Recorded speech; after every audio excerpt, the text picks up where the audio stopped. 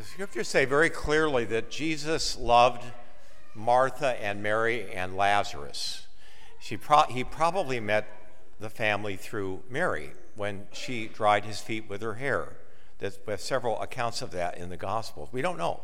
But Jesus really loved them, and they were really good friends. Now, this is the beginning of this gospel. This is the story of our souls. This is, of all gospels, this one we can journey with and find ourselves in many of these places in this story. But we have a home within us like theirs, where Jesus can feel free to come and go and be a friend, and at times not come. He doesn't come always when we ask right away. But he's a real friend, and he truly loves us, and he should feel at home with us. And he may want to rearrange the furniture when he gets in there or clean up a little bit, but that's just the way Jesus is. So he loves them very much. And yet, Lazarus is ill. Now, Martha and Mary know exactly where Jesus is. They know how to get word to him. He would come there with his apostles to stay because it's 2 miles away from Jerusalem, and they couldn't afford to stay in the city. Like any family that didn't have a whole lot of money, they stayed with other people. And this is what Jesus would do. That's why they were there. It says very clearly. He was a wanted man, so he would hide out there a little bit. What a wonderful thing to have the Son of God hiding out with you in your living room. But here we have, they send word. They don't say, come quickly. They don't say, we need your help. They say, the one you love is ill. And Jesus gets the message, and he says, and Scripture says, now Jesus loved Lazarus and his sister Mary very much. So he says, let's wait 2 days. Does that sound like a friend? You get a call, your mother is deathly ill. Oh, good, let's wait 2 days, and then we're going to take our sweet little old time getting to that hospital. That doesn't sound like a friend. And it didn't sound like a friend to Mary and Martha either. But he tells the disciples very clearly, he's waiting because it will glorify God. Nobody understands this at all at this point. And the disciples certainly don't. But eventually, Jesus gets there. When he arrives, of course, Lazarus has been buried for 4 days. So this implies that it was maybe 6, even 7 days, because he hadn't died yet when the message occurred. So this is, and a funeral lasted 7 days. So people were, Martha immediately, she's watching for Jesus. She knows he's going to come. She doesn't know why he's late. So she's looking out the window. Martha, being an active person, she comes running out and meets him at a distance from the house. Mary's, as usual in these Gospels, sitting on the couch. That's her charism. She's a sitter. Martha's a doer and Mary's a sitter. You got one of those in your family? I'm not going to say any more, but I'm going to keep my mouth shut here. Actually, Mary is entertaining the guests, right? So Martha gets up, and what does she say to him? Lord, now it's all in the inflection of the tone of the voice, so you can make up your own conclusions, but what I hear is, Lord, if you had been here, my brother would not have died. If you had only been here. The implication is, I know you could have come sooner. And she's not afraid to tell Jesus what she thinks. And Jesus is not offended. So when you have a problem with God, feel free in a polite way, but to tell him what you think. What does Jesus do in Gethsemane? He says, Father, you can take this away if you want to. Please take this away from me. And he finishes with, thy will be done. So it's okay to engage the Lord with your cross. I'm not pious enough to say, Lord, thank you for this cross. Please send me more. Do you? If you're like that, please see me after Mass. I want a blood transfusion. I see her saying, Lord, if you had been here, my brother would not have died. Kind of like, where were you? What took you so long? But she says, however, I know that you can do all things, and he says, your brother will rise. And she says, oh yeah, on the last day. That's a real act of faith, because that was a very hotly contested issue at the time of Christ. Is there a resurrection?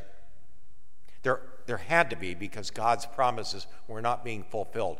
The wicked often die, in happiness, the righteous often die in misery. So there has to be a place where it's rectified. This is where the resurrection of the dead was beginning to take form at the time of Christ. He didn't invent it. It was already moving into the mainstream. But Jesus is the resurrection. And she heard him say this.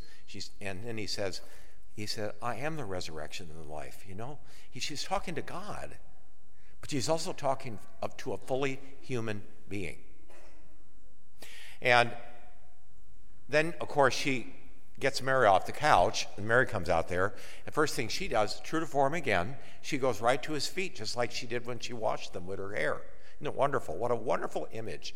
She repeats the very moment in which they met, really, and she says the very same thing. They've been saying it for days. If you had only been here. Even she says it. But not without faith, but it's like, I don't understand your friendship. And we don't either. How many times God has answered our prayers right away, and how many times he doesn't? How many things in this world we don't understand? How many times does God wait and we don't understand? And this is one of them. And he doesn't answer the question.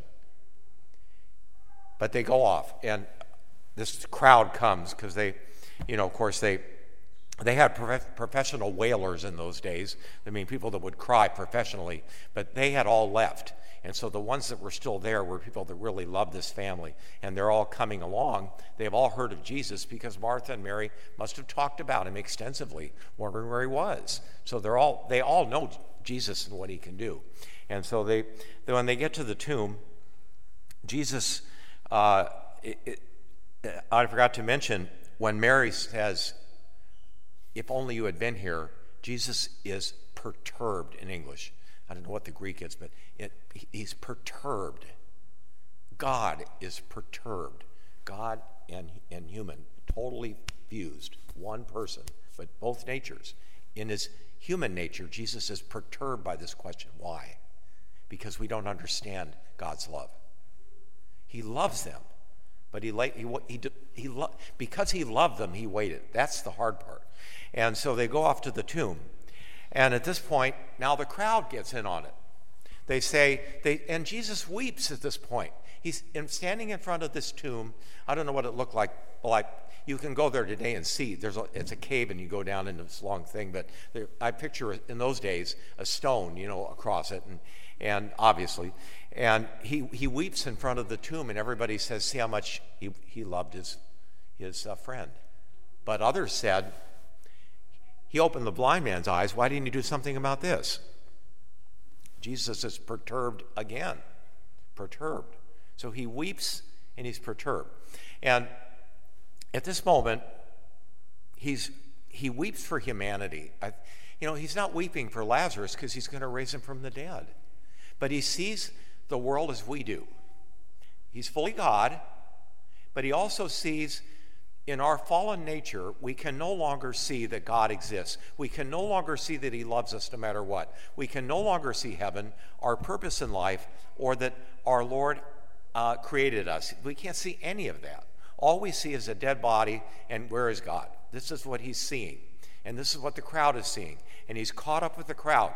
And our Lord, in his humanity, gets it, He weeps for all of us. He weeps with us. If you've ever lost somebody and you didn't have these questions, and I certainly have, Christ, a number of very tragic anointings this week and deaths, and Christ wept with every single one of us.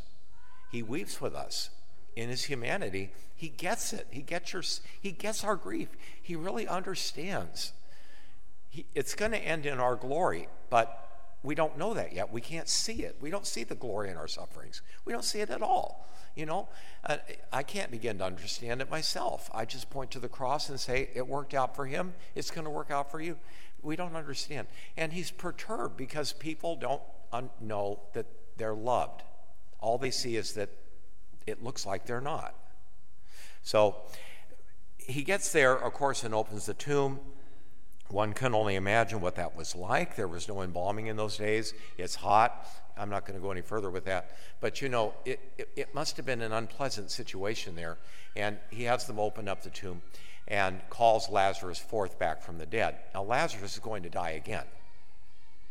So that's a temporary resurrection. All of Jesus' miracles, they all came to an end because earthly life is short. But we follow with Jesus, and he journeys with us in life. You know, he wants to be our friend, but there are times when he's going to delay in coming, and it is for our glory. It is for our good. What would we learn if Jesus didn't make us wait? You know, he's God. He doesn't come he doesn't come at our command. He comes when he wants to. And sometimes he wants to wait. And sometimes the waiting can take decades. And we may have to wait for some answers to our questions until we meet him. But he wants to be trusted and loved. And what is love if it's not tested? What is trust if we don't have a challenge? How can I know I love somebody? How can I know I trust somebody unless it's been tested? And this is what it's all about. Christ, it doesn't mean to hurt us, but we have to learn by being tested. We have to learn by waiting. And our growth occurs in those moments. And he knows that, but we don't see it. We don't see the future. We have this veil around us that keeps us from seeing what's really happening. And Christ, he doesn't answer the question. He just says it's going to end in glory. Not just the glory of Lazarus, who is raised from the dead. And later we find him eating with them like nothing happened in another story. But rather that we, journeying with him, Christ became human, fully human, to let us know that he really understands our human condition. He wanted us to see him in faith. He really walked this earth and really suffered. He really cries with us. Jesus weeps, you know. It's an amazing scene. Jesus weeps. God weeps with us. He weeps over the world too, because so many don't love him, don't want him, don't care for him, don't believe in him, and think he's either doesn't exist or is evil or something. You have all these opinions, and that's part of what's necessary because we can't see him.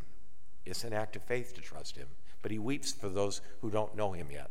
But he also waits for them because he knows that we will understand one day why he did what he did. So while we wait for that, we're very grateful to God for our own journey and that Jesus wishes to be our friend and live in our home inside of us like Martha and Mary, to be true friends of Christ, which all of us want to be because we're here, and to be his friends forever. Amen.